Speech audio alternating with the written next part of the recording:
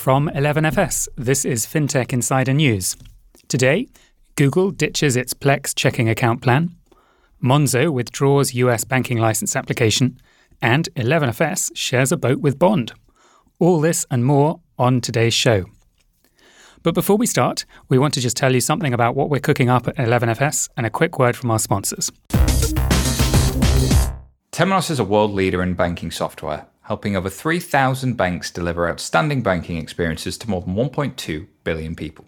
Scale 2021 is Temenos' dedicated, free-to-attend, virtual developer event.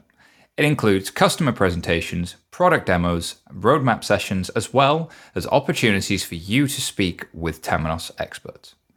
You'll also hear insights from industry leaders on current technology trends and how they impact banking today. Whether you're a developer, consultant, or business user, discover the latest in banking technology with Temenos software. Search Temenos Scale 2021 to find out more.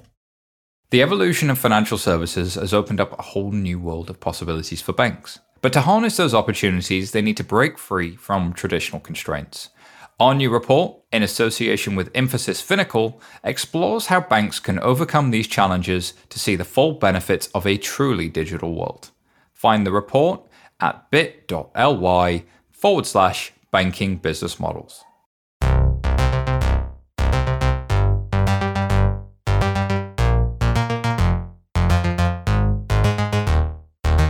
Welcome to episode 570 of Fintech Insider. My name is Benjamin Ensor, and I'm joined by my 11FS colleague, Gwera Kawana. How are things, Gwera? Doing okay. Having a lot of technical glitches this week, but pushing through. I think I'm going to chalk it up to Mercury being in retrograde, if anyone knows what that means. As always, we're joined by some very special guests. So making a welcome return to Fintech Insider, I'm delighted to welcome my former colleague, Ron Shevlin, Director of Research at Cornerstone Advisors and Forbes contributor. Ron, thank you for joining us on Fintech Insider in such an exciting week in fintech. How are you doing? Doing great. Thanks for having me, Benjamin. It's great to be chatting with you again. Indeed. And then making another welcome return to Fintech Insider, we have Emily Nicol, Fintech correspondent at Financial News. Emily, thank you so much for joining us today. How are you doing? I'm doing good. It's good to be back. I don't think I was on this this podcast too long ago, so I guess Libra season is doing well for me if we're sticking with the astrological themes. And our third guest today is Kate Drew, Director of Research at CCG Catalyst. And for the sharp listeners among you, that means there's 3 directors of research on this call, so it could get a bit geeky. Kate, thank you for being here. How are you? I'm very well. Thank you for having me. It's great to be back. It's a pleasure to have all of you. And so with that, let's get into the news. So our first story is that Google is scrapping its plan to offer bank accounts to users. This was reported in the Wall Street Journal and many other media. Google has decided to abandon its plans to pitch bank accounts to its users. Its parent company, Alphabet, announced almost 2 years ago that users of the Google Pay digital wallet would be able to sign up for enhanced checking accounts and debit cards. Google was working with some big financial institutions, including Citigroup and Stanford Federal Credit Union. The new offerings, called Plex accounts, would sync with Google Pay and provide a digital dashboard of where and how users spent and saved. It was initially expected to be launched last year, 2020, but a series of missed deadlines, along with the April departure of the Google Pay executive who championed the project, seems to have prompted Google to pull the plug. A Google spokesperson said the company would now focus primarily on delivering digital enablement for banks and other financial services providers, rather than us serving as the provider of these services. So pulling back from a direct offering. I'd like to start with you, Ron, because you recently wrote about this on Forbes.com in an article saying that Google Plex could have made a big dent in the banking market. What's your take on this story? Well, a couple of things. I'm kind of disappointed to see it getting pulled. If you looked at what they were planning to do, it really promised to be a very innovative type of a checking account. There were some new features that were planned that would be very interesting, like the ability for account holders to use a get gas or a get food button and find the nearest gas station or restaurant, automatically pay for it. There were some promised new PFM, personal financial management features that would automatically scan transactions instead of having to manually load them in and provide some analysis. They were even going to do things like automatically scan receipts if you took a picture of them in your smartphone. So and then if you think about the longer term potential of Google, providing the Chrome browser, the potential opportunity for having a checking account that was so tightly integrated into the browser, and then for Android phones potentially integrated so deeply and tightly into the device itself, I thought held a lot of promise. You did mention that both Citibank and Stanford Federal Credit Union were potential partners, and those were the original two. But there was a number of other financial institutions, some large, some small, some digital banks like Bank Mobile had signed up as well. And having talked with a number of folks from those institutions, they were looking at Google at providing, the level of innovation that they could not have provided or delivered themselves. And so ultimately what I think kind of happened here was, I think definitely one thing and potentially another. The definite thing I think that happened was you alluded to the champion leaving, and I think that left a big hole of support within Google. There were some announcements a few weeks ago that there were personnel departures within the Google Pay group, and I think that might have hurt somewhat. The potential thing that might have happened came potentially from a different part of the organization altogether. Google's got the Plex account was part of the Google Pay group. And of course, Google has made a lot of strides in their cloud division with the Google Cloud product offering. And I think there's the potential that perhaps there was some organizational conflict as Google was selling into some large banks, providing cloud services. And I can see some potential conflicts with some of the financial institutions saying, hey, why are you competing with us on the product side when you're trying to sell us cloud services? I'm not totally convinced that was the case, but I think it's a potential. But I'm willing to bet that the organizational support lack with Caesar leaving a few months ago was a big impetus of them pulling out. Yeah, I think you could be right that the cloud division could have had an impact here. So clearly, you're saying this is a big loss, or potentially a big loss for innovation. Kate, what was your take on this story? I mean, who do you think wins here and who loses? Is this unmitigated bad news, or is there any upside to this? What did you think? I think, unfortunately, I agree with Ron, and who loses is really going to be the consumers who would have benefited from this project, from the additional features, and from the innovation that a company like Google can bring. I think it's unfortunate that, at big companies like this, even, the most interesting and innovative plans get scrapped all the time because people move on or the initiatives lose support.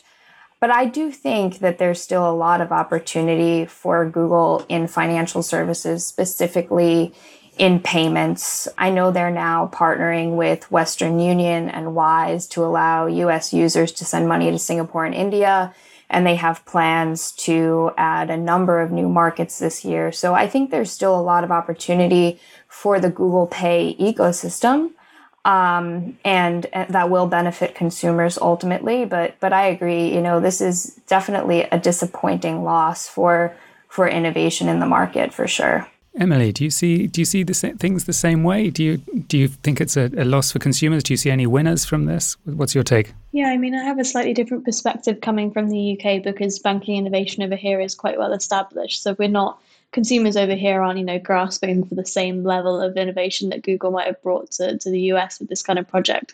But saying that, I think Google is probably also a big loser here because with this kind of checking account project, they would be able to get access to so much data. And data is obviously king at the moment in banking. They would have got so much more in terms of transaction information, and especially some of the products you mentioned that they were working on, like the level of information they could have got would have been invaluable. So that's really a loss for them. If there are any winners, it'll be the banks because they now get to hold on to that data for a little bit longer. It's obviously not going to be the same size of a trove as they might have got if Google had launched this because, somewhere along the way they would have got that data too. But being able to, now dominate this market if they manage to get the innovation up to scratch and get more information, what we're spending our money on and where and how, that will be a winning for them in the end, I guess. Guerra, I've heard a number of people this week sort of saying, oh, this has implications for big tech. It shows that big tech's ambitions in financial services are not going to come to pass and so on. Do you think that's right? Or do you think you can't really read too much into Google doing something, what that means for Amazon or Alibaba or someone else, one of the other big tech giants? I think that big tech does have, I think everyone should be afraid of big tech in terms of once they wade into your space. I think in this specific scenario, a retail offering or even just a banking offering, had banks shaking in their boots. But I don't want to count them out just yet because, banking is hard to do. Obtaining a license, we're going to talk more about this later, but obtaining a license is really hard to do. Dealing with the regulatory, headache around all that is hard to do. Customer service, banking operations, it's tough. I think if I could, look into the future, I'd say that this might have been a really good learning experience for them and an experience for them to also build some cool stuff that they can maybe sell later. So we're going to talk about Starling in a bit and how they've started selling their core banking platform. So I see a world maybe in the future where Google enters the BaaS stack and steps away from, the customer experience layer, but instead goes into the capabilities and offerings layers, which enabling others to offer banking services. So Google has, known all around the world, being, in America mostly, but for their size and their impact, but they do have a global reach and there's opportunities for them to offer banking as a service in, the global south where they are pretty well established as well, offer payments, Rails payment services there. I don't know. I think a part of this also, I think maybe they've backed off because of scrutiny from, the Congress and regulatory bodies around antitrust. So becoming a bank, that's that have so many eyes on them. So I think that this is a lesson for them. And I feel like we're going to see the fruits of that lesson in a banking as a service offering. Interesting. Ron, I want to pick up with you on something Emily said. So Emily sort of talked about the banks being the winners here, and I can see that. But surely, I think you were saying some of the smaller American banks that were partnering with Google were sort of set to tap into a lot of innovation. What's your take, Ron, on what this means for the big American banks versus some of the smaller credit unions and community banks? Is this a big deal for some of them? Yeah, I'm not sure I disagree with Emily, but I think I would interpret it a little bit differently. I don't think the banks are winners or losers in this. Look, we had Citibank, BMO, Harris, which were both planning to partner with Google on this. Bank Mobile, and I think Green Dot were also partners. And these are large, companies as well. And then the smaller institutions were looking to gain. What are they really gaining here? They're trying to expand footprint. Now, Citibank is a huge bank, but doesn't really actually have a very huge retail footprint. BMO, another large institution, but again, a very more regional type of footprint. And so, the banks don't win because of this. In fact, they kind of lose. This was an opportunity to provide something more innovative in the marketplace and something for them to expand their geographic footprint and then leverage a lot of Google's capabilities. So I don't think they actually win because Google's pulled out here. The other thing I wanted to comment on was the question you had posed to Guerra about the big tech. And I think it's a bit of an overgeneralization to characterize this as a win or lose for big tech or anything about big tech. Because if you look at the strategies of Google and Amazon versus, say, Facebook and Apple, you really see two different kinds of strategies here.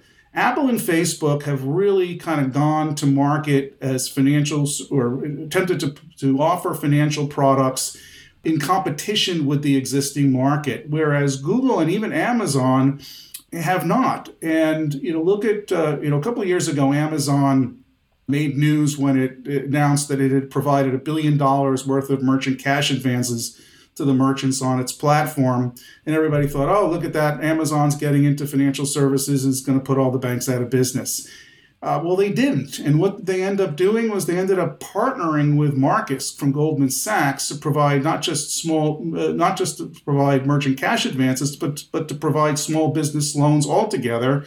And at the time, they actually supposedly leaked a wireframe of a broader marketplace that was going to offer. it's in Amazon's DNA to be a platform, to offer, as many products from as many providers as possible, and not to go it alone. And I think that was the direction Google was going as well. And so I think there's kind of this dichotomy in big tech between Google and Amazon's approach versus Facebook and Apple's, which tends to be very different. Really interesting. Okay, let's move on to our next story, which is also sort of about competition and innovation in the American banking market. So this is the story that the British digital bank Monzo has withdrawn its application for an American banking license. So this was covered in the Financial Times and Financial News and various other outlets. So Monzo has withdrawn its application for an American banking license following discussions with the US regulator, the Office of the Comptroller of the Currency, which is quite hard to say, OCC. Monzo started to apply for a banking license back in April 2020, as part of an effort to grow its business. The talks with the OCC do not appear to have gone that well, according to both the Financial Times and CNBC. Monzo did a soft launch in the United States last June without a full banking license. It's been running a pilot program with a few thousand customers through a partnership with Ohio-based Sutton Bank. And Monzo has said it isn't the outcome it initially set out to achieve, and it would now build and scale its early-stage product offer in the States through existing partners. Emily, you wrote about this for Financial News, so let's come to you first. What's your take on Monzo's withdrawal? We were hearing pretty much the same thing, that it had been talks with the OCC for a while about a banking charter, but those talks weren't going very positively, namely because the OCC is becoming a bit more reluctant in handing out banking charters to companies that aren't making a profit. And there are quite a few companies at the moment that are trying to get those licenses in place. And at some point, given how expensive the process is and how long it takes, it just becomes not really worth your time. And so from Monzo's perspective, what I was hearing is that there are other potential routes to market that they can use, whether that's continuing its partnership with Sutton Bank, which I think it will do, or other routes that they've got in play. And in the US, at least, it's not as important for them to have a banking license as it is in the UK because of the way the interchange fees are structured. So in the US, they can earn a lot more just by being a payments company and having that partnership with Sutton Bank, just from users using their debit cards or credit cards if they launch those to buy and sell things, rather than in the UK where they really need that banking license so that they can get access to customer deposits and use them for lending and other products. So I think overall, it's not necessarily a bad thing that they've had to withdraw their application. One thing I will think that is interesting to watch, though, is that Revolut is still in process to get its own banking charter.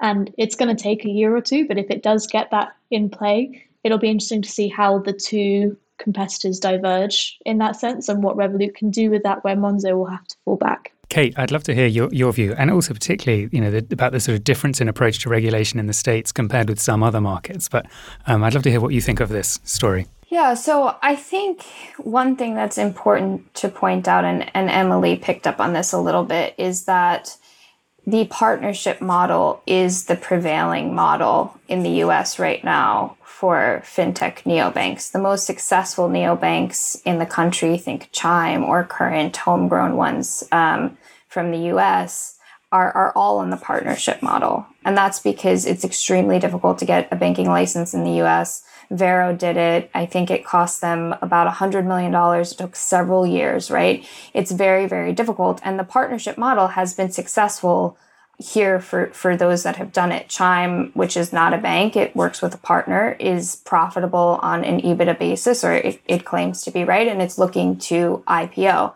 And Monzo is still struggling toward profitability. So I think when you think about the model in the US, it's not all about the charter. There are different routes into the market that have been very successful for some players here. Ron, you know the market pretty well, as Kate does. We've seen a number of firms trying to get banking licenses in the States. Kate mentioned Varo. We've seen other firms like Robinhood, Brex, Square applying for licenses. Do you think the regulators are doing a good job of protecting American consumers, or do you think they're sort of stifling competition, or is it somewhere in between? What's your view? It's probably somewhere in between. Look, it's a business model decision. It's not this big philosophical thing. It's simply a business model decision.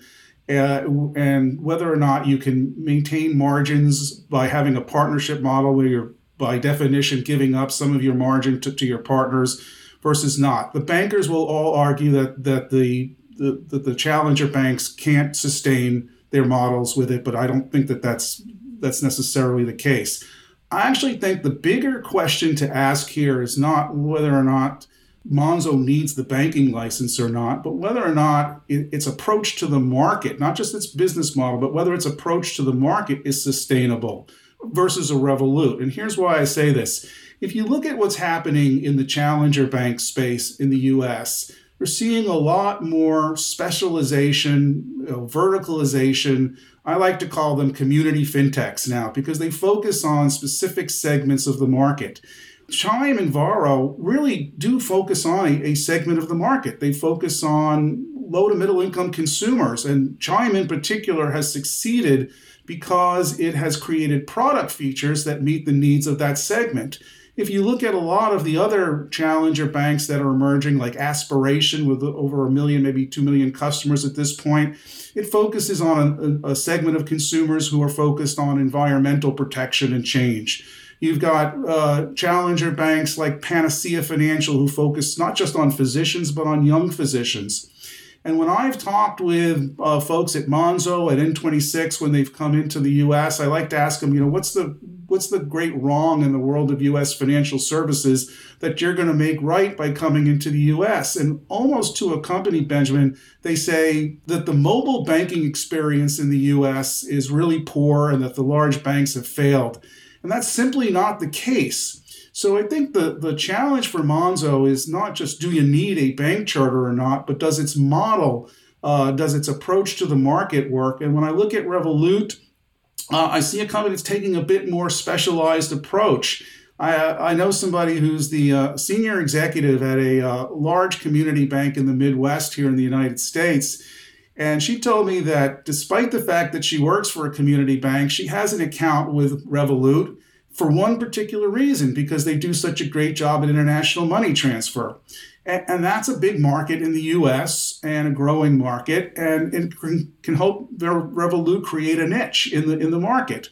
So, I think Monzo's challenge is not simply do they need a charter or not, but whether or not their product differentiation and segment focus is on point. Really interesting. Guerra, I'm just going to come to you because you know Monzo pretty well. And do you agree with sort of Ron's analysis that Monzo's maybe lost its way a little bit compared with Revolut, or do you think Ron's being a bit harsh?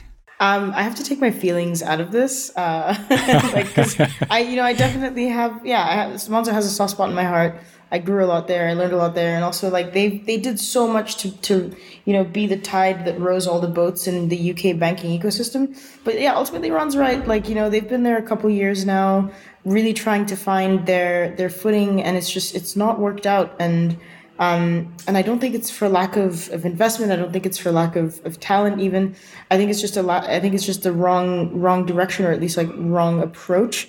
So I really like how you touched on, these community fintechs, and it's okay to have not millions of customers, or, half the US population using you as a bank account, as a main bank account. It's okay to go after specific niche groups I really like Daylight, for example, who are a bank that's been, they serve folks from the LGBTQ plus communities, and Greenwood as well, hoping to service folks, Black and Latinx folks. I wonder what Monzo's niche could be, and I can't. I'm not American. I haven't spent much time in America, so I can't really speak to that. But I hope they figure it out soon enough, because I think that their ability to deliver a really good customer experience it's in their DNA. They just need to find the right lane and pedal fast. Emily, you opened this story on Monzo. Do you want to wrap it up with your sort of closing thoughts on what this means for sort of Monzo or digital banks more widely? Yeah, I just wanted to say that I think that we've really hit the nail on the head on how these digital banks have approached the market, because in the UK, what Monzo and Revolut did when they launched is they just kind of went at word of mouth. They didn't really spend a whole lot on marketing, and it became actually a very controversial pain point in their journeys when Revolut started spending money on marketing, because it was seen as a sign that word of mouth was starting to fall and they weren't really getting that like hype growth anymore. And now, if you look at how their strategies are in the US, Monzo's been pretty quiet, but Revolut is doing a full marketing blitz. It's planning to do a credit card launch by the end of the year. It's hiring massively.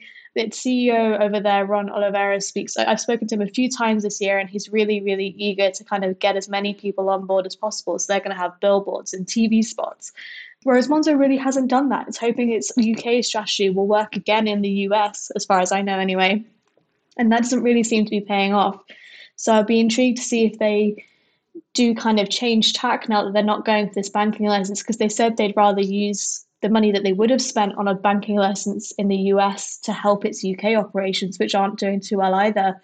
But actually, if they want to make a success in the US, what they need to do is spend more money because it just reallocating it to other areas like marketing, hiring talent, doing so much over there that they can really get it going, because to be honest, they're a really tiny fish in a very big pond. Really interesting. I think we're upsetting the Monzo fans out there, but really, really interesting discussion. I do love Monzo, I'm sorry. Okay, we're just going to take a quick pause here while you hear from our sponsors, and we'll be back shortly. There is a better way to hire internationally, and it starts with Deal. Everything from contract creation, record keeping, payments, and full-time employment is all in one place for teams all over the world.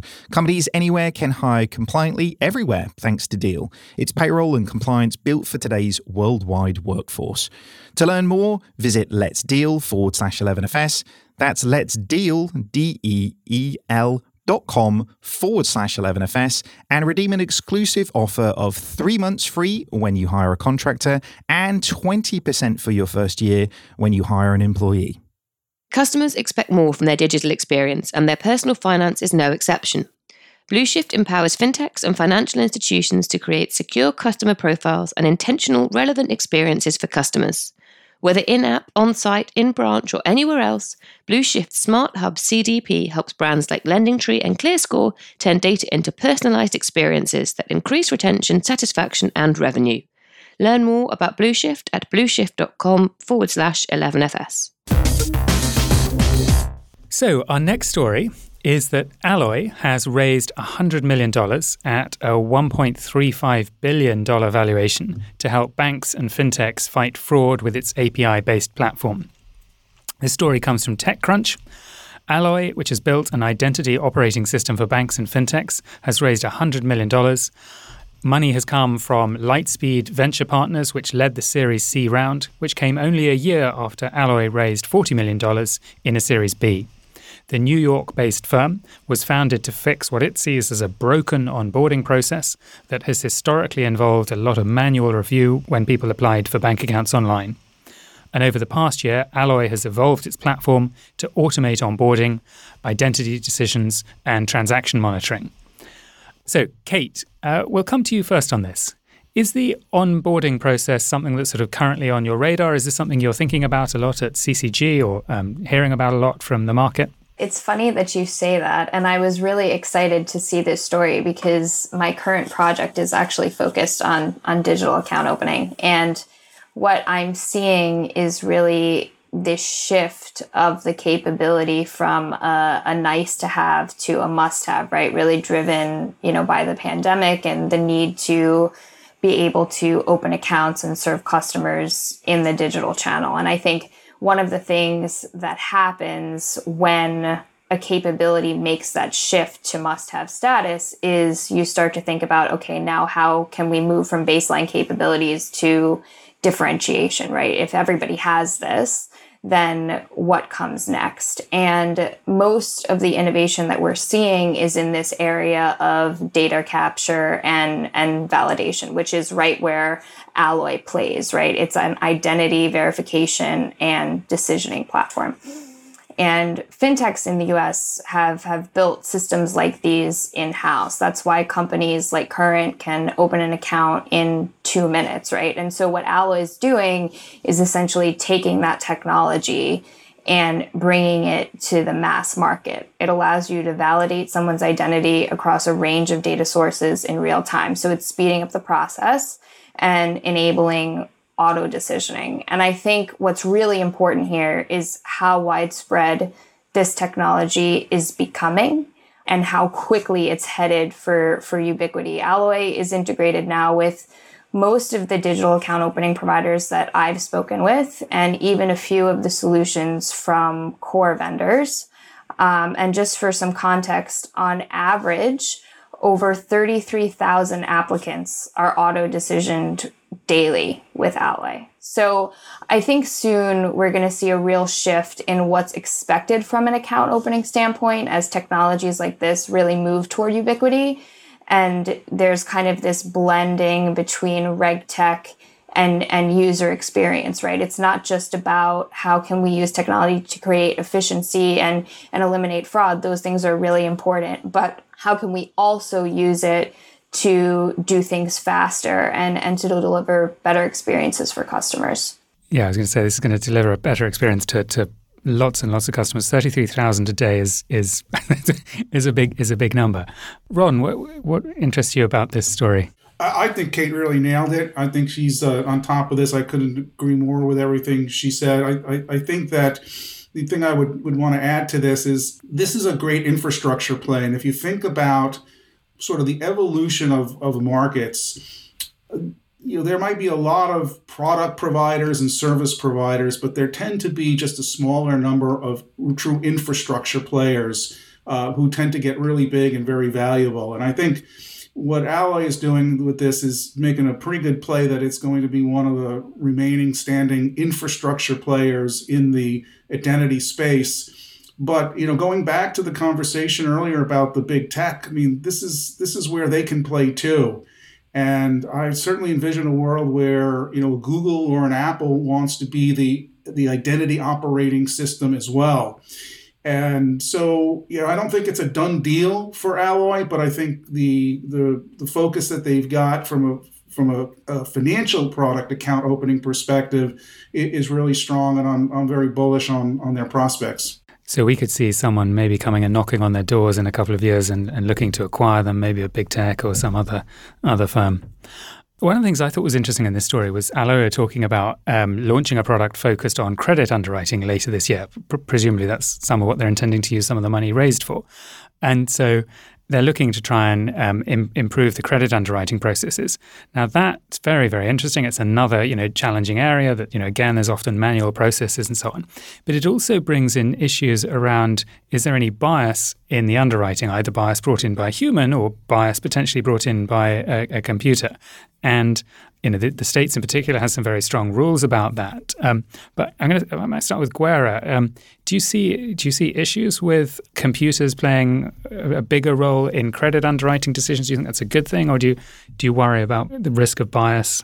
I see computers and AI wading into space as good if those companies and those teams have like ethics teams, or at least like some kind of like approach to more thoughtful decisioning. So, we all know this in America, specifically, and also other parts of the global south, like there's so much bias baked into a lot of these digital solutions around underwriting. In the States, it could be based on postal code, color of your skin, even in your IDV video, that built by people who may not have had ill intent, but like it's baked into, that bias is baked into what they've built. So I see this as an interesting turn for them. I see that also their data volumes, the volumes of facial and just human data is going to be like a real asset. So I wouldn't be surprised also if like a Goog or an app came in to put some money on the table.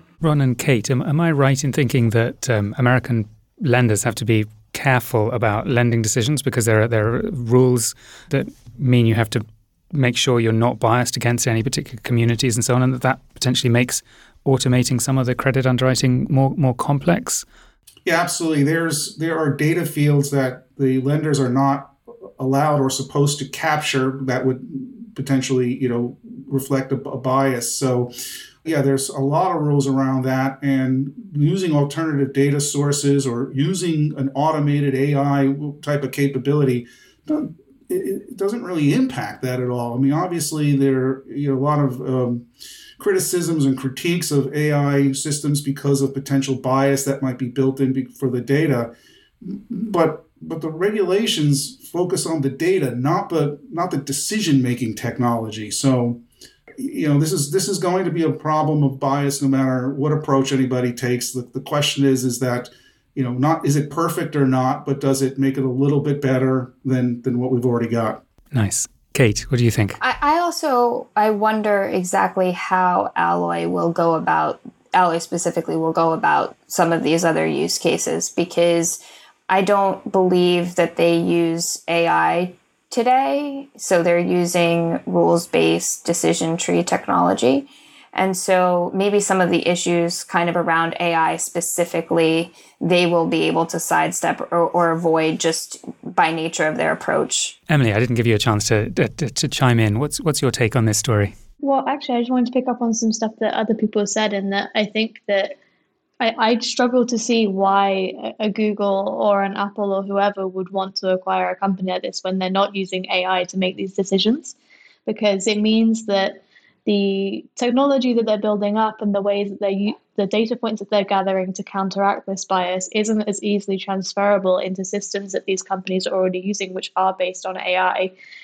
So, and if it's just a case of kind of they'd want to get those data points in so that they can use them to better tackle bias in their own systems, how much is that really worth? So it'd be interesting to see if this is like a company that is kind of building towards an exit, or if it's a company that's building towards a brand new innovation that will then become the trend to use rather than using AI to tackle bias, because it just seems so kind of out of step with what everybody else is doing. And sometimes that's great and sometimes it's not great, and we won't see it work out. So well, let's watch the space. It's certainly a very interesting company with a very successful raise. So, okay, so let's move on to our last sort of substantial story that we've got time to cover, which is this one comes from the UK, from Europe, which is that Starling Bank is to launch or has launched a banking as a service package in Europe. So Starling Bank is one of the sort of crop of UK digital banks. It's planning to expand into Europe as a banking as a service package rather than as a customer-facing proposition. So launching towards the end of next year, 2022, Starling is intending to launch its services in France, Germany, the Netherlands, and Spain. They've dubbed it Starling as a Service, and the offering will enable businesses to build their own financial products on its banking platforms, such as savings and current accounts, integrated digital wallets, kids' cards, and debit cards. Starling will handle the technical and regulatory demands behind the scenes, leaving businesses to take care of their customers with embedded banking baked in. Starling first launched banking as a service in the UK a few years back in 2018 and now has about 25 payment and banking services customers. And this was reported in FinExtra and various other outlets.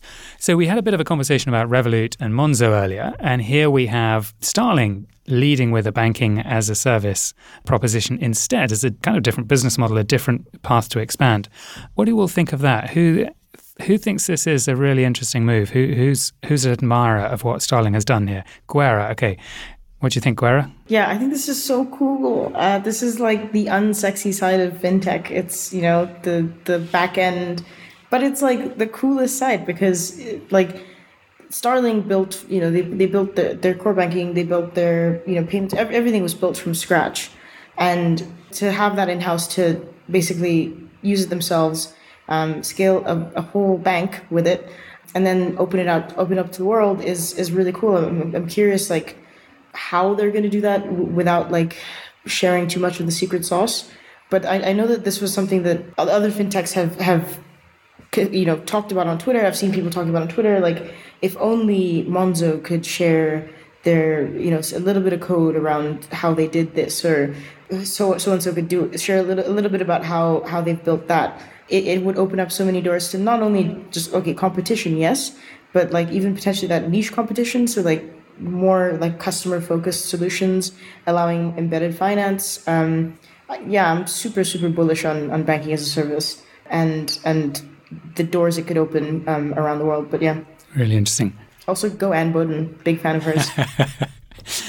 Emily, I think you had a strong view here too. Yeah, I mean, the fact that this story came as a really big news story was a bit of a surprise to me, because this just makes complete sense, right? They already operate banking as a service in the UK, so if Europe is where they're expanding to, then of course they'd be taking that with them, as well as launching their own bank there as well. But the interesting thing is that Starling doesn't have its European banking license yet. I actually contacted them to ask, so I saw this come out and I was like, oh wait, so did you manage to get it? Because they applied for a bank license in Ireland. And no, they don't have it yet. So this whole endeavor kind of hinges on when that's coming. But I guess this is a good sign that it's kind of progressing well, and we will be seeing them in Europe soon. So hopefully those things are going well for them. But a European license will definitely make them a bit of a differentiator, because Revolut has a license in Europe, but no license in the UK yet. Monzo has a license in the UK and nowhere else, but it's not really planning to get one anywhere else at the moment, especially now that it's just exited the US market. So this will make Starling a full banking player on both sides of the pond, and that's really great. Ron, what's your view? So I may be really totally off on this, but if Guerra's soft spot is for Monzo and my soft spot is for Starling, I've been a huge fan of what they've been doing from day one. And the reason I think that this is such a good move, and this is where I might be really wrong, is, in the US, there are a number of banks who have been pursuing a banking as a service strategy, done very well. And I think the potential limitation they have is that they focus on expertise in a single product, typically debit. So they're great at providing debit as a service, but not credit, not ACH, and other forms of products. Now, I think because of its strategy of being more of a platform versus a single product provider, if I'm correct, I think what Starling's big advantage going into the rest of Europe with a banking as a service strategy is that it's not reliant on just a single strong product, but has a range of products and can bring this platform. So ultimately, for the brands who want to get into providing financial services, if they lock themselves into a bank who's got a banking as a service strategy, but only can provide a single service like debit, then what happens when they want to start getting into lending or insurance or wealth management and other types of things? They got to go partner with other financial institutions. And I think if I'm correct about this, I think the big advantage Starling has is from day one, it'll have a much broader set of services and more of a pool of best-in-class services to provide to the brands. And I think that's going to give them a pretty big advantage. Really interesting. Now, having said all that, tell me if I'm completely wrong in it, but that's just sort of my reading of it. I think Guerra wants to come in on this. Guerra. Ron, you and I agree on a lot of things, and this is one of them. I wonder also if it's only just going to be the core banking as a service, or if they're also going to be licensing banking operational tools and software, because they like Monzo and like a lot of other fintechs have had to build stuff from scratch. So if you're building a bank right now, you are using especially for banking operations, and forget about just the capabilities of customer facing stuff. For internal banking operations, FinCrime, complaints management, customer servicing, all these things all these other neobanks are using a Lego set of different tools and services that fit in such a janky way. And Starling have been able to build this internally and do really well with it. I wonder if they're also going to be licensing and selling, it's not for free, those capabilities to other neobanks. Because the operational debt is something that a lot of fintechs and businesses in general tend to overlook. So I hope that that's also included in their offering. I've got a question for Kate, and this may be a little bit unfair, because I noticed in the same week that Starling was talking about banking as a service in Europe, PNC Bank closed BBVA's open platform in the States. As some people will remember, BBVA was one of the first banks anywhere in the world to take banking as a service seriously. They set up this operation BBVA Open Platform, and then PNC has closed it down straight after the acquisition. And I'm mystified by why would they do that as other banks are scrambling to launch banking as a service? Did they look at the future and decide they didn't like it there? Kate, I wondered if you had any thoughts on that decision by PNC. Yeah, that's a tough one. They had announced that they were going to be doing that a while back, so it doesn't come as a real surprise. But I do think the banking as a service market in the US is starting to get crowded. You have, many banks getting involved. You also have technology players getting involved. So it's possible that it just didn't make sense for them from a strategy standpoint. I fully agree with Guerra, though. I think it would be really interesting to see companies like Starling bringing the technology to the market as well, and some of the capabilities they built in-house to the market as well. Because in the US, most of the banks that are getting involved in this space are traditional players, right? I would love to see sort of the tech stack and the regulatory umbrella coming all at once, the way I think it's a little bit more likely in Europe. Do you think is that a regulatory driven thing, or is it just who the players happen to be and that the way it's evolved in the different markets? I think in the US, the companies that are really building, right, like Chime or Current, I mentioned Current built its own identity decisioning system in-house. They're not banks, right? So maybe we will get to a point where they get licensed and then they bring the banking as a service stack to the market, but we're just not there yet.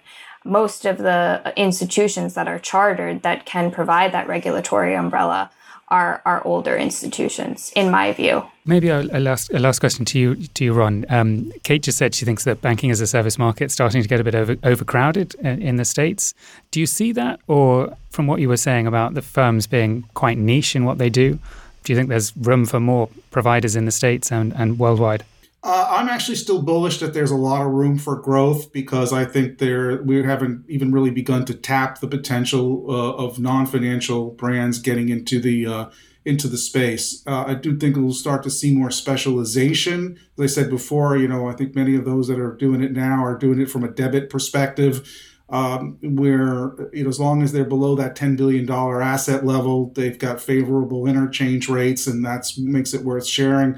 But I think as this embedded finance trend continues to grow, I think there's a lot more room for growth, and I think the banks believe it too. I'm actually in the process of just wrapping up a report on this, having surveyed about 300 financial institutions, and it's nowhere near a majority, but there's about 1 out of 5 banks who are expressing interest in pursuing a banking as a strategy, banking as a service strategy, and they're clearly seeing some opportunities to grow. I'm looking forward to seeing that report and reading your take on the market.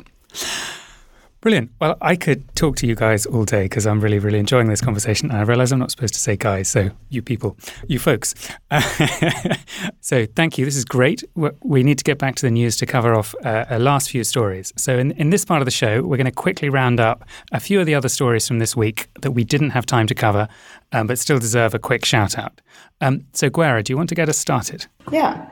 So AI-based mortgage overpayment app Sprive launches. So Sprive is a new app that says it'll make it easier for people to make regular overpayments on their mortgage, potentially saving them thousands in interest and making them mortgage-free faster. So Sprive was founded by former Goldman Sachs banker Jinesh Vora, who was inspired by the struggles he had when trying to overpay on his own mortgage. Sprive claims to demystify this process by calculating the overpayments a user can afford each month and paying them to their bank. If their bank has a minimum threshold for overpayments, Sprive can put the funds in a holding account until this figure is reached and the payment can be made. The app also provides users with a running total of the percentage of their home that they own, their total debt amount, and timescale in which they can pay it off. So as they keep overpaying, they will see both of these figures reduce over time, meaning they could be mortgage-free more quickly. So the app just launched in the UK this week. This is so cool. As a millennial who is not a homeowner, I did not know about overpayment, like you could overpay a mortgage. That's so cool. Didn't also realize that banks make it intentionally hard to do that.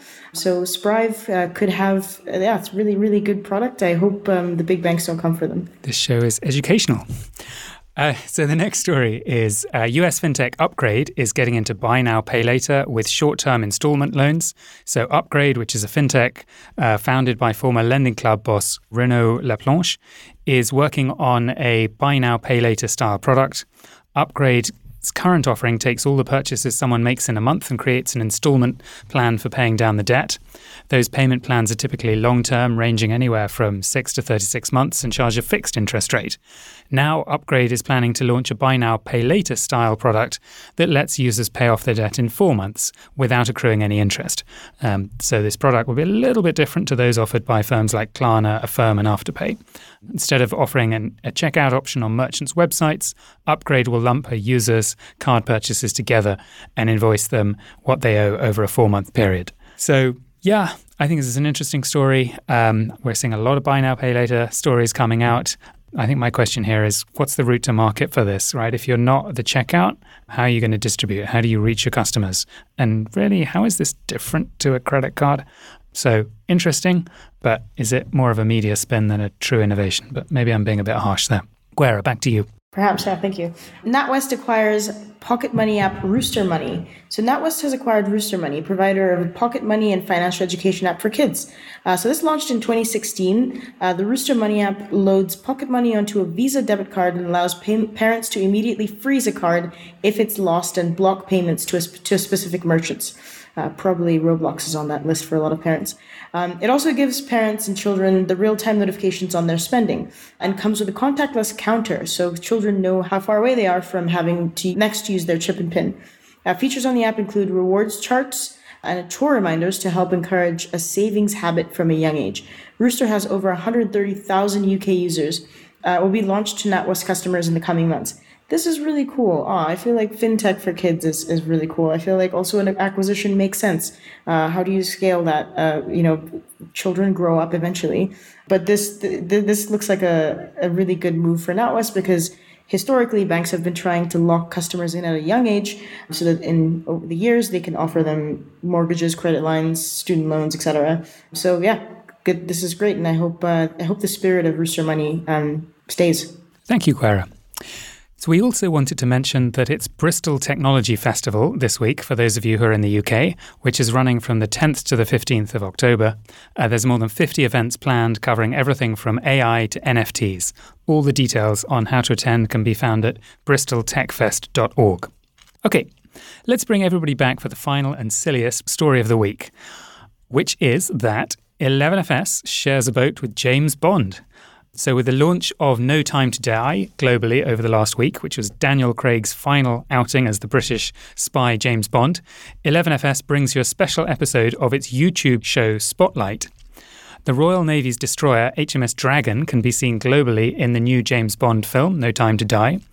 11FS's own David M. Breer and former US Managing Director Sam Maul previously hopped on board with commanding officer of HMS Dragon, Commander Giles Palin. They discuss leadership skills and the transferable skills between captaining a ship and running a business. And the video is available to watch from today on the 11FS YouTube channel. So, ships as a business analogy. Any use? Is leading a ship similar to leading a business, or is it hocus pocus? Ron, I have a vague feeling you had worked in the US Navy briefly, but maybe I've got that wrong. Me in the Navy? No, I've got that sorry, wrong. That was all Sam. Nope. Any boating experience, Ron? Have you not sailed? I feel like you come across to me as a sailor guy. Yeah, maybe it's because I've got that logo, which I imagine a lot of people can't see right now. But since I do have a boat logo on my shirt, maybe that's what's throwing you guys off. No, sorry, not Navy and not much of a boater, I'm afraid. But I do think the analogies are really strong in terms of between managing a boat and managing a business, very complex and just difficult with a lot of different departments, divisions, and people and objectives and alignment. So, but you should get Sam back on for that. He's the Navy guy. Well, he's in the video, so everyone can go and watch him. And he's actually been doing a nice series on LinkedIn actually about his lessons from time on a submarine. One of the other stories that's come out of the film No Time to Die is this question about diversity, because Daniel Craig has been the longest serving Bond, although I think Roger Moore was actually in more films. So there's this question of, does Bond need a bit more diversity in its leading roles? My daughter has been advocating very strongly that the next Bond should be a woman. My son, you'll be surprised to hear, doesn't agree. My daughter and my son not agreeing. What do you guys think? Where do you stand on a female Bond or a Bond of colour? Kate, Emily, Guerra, maybe over to the ladies. I personally would like to see Idris Elba play James Bond. That would be my vote. Yeah, that's what I was going to say too. I was about to say, as much as I'd love a female Bond, if it's anyone but Idris Elba for the next film, I'm going to be very upset because they've been building this up for so long now. And also his rap game is on point, and I'd love to see that happen in a Bond film as well, but that might be a bit of too niche. No. I too understand who Driss is, Driss the rapper. But no, I'd love to see Idris Elba as a Bond. But I wonder, as like a person of color or a woman as an agent of the state, it have to be subverted in some way for it to be like a new spin on it. Maybe like an agent who deflected, or I don't know, found a colony on the moon. I don't know, whatever. Let's reimagine Bond. Yeah, we'll get like a 007 spin out. Bond invest in the next Bond. Excellent. Okay, well, that wraps up this week's news show. Thank you so much to all of our guests. It's been an absolute pleasure talking to all of you. So where can people find out more about each of you? Let's start with you, Ron.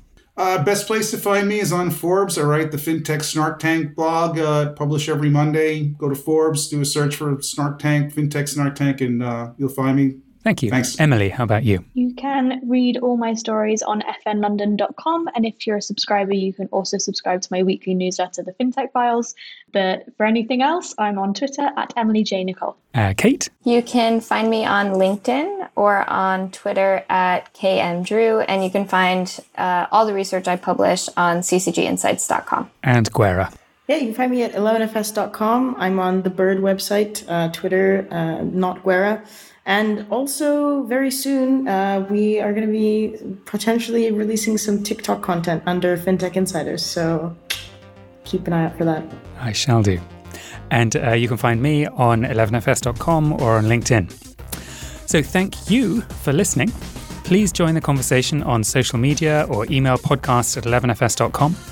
Thank you so much for listening, and goodbye.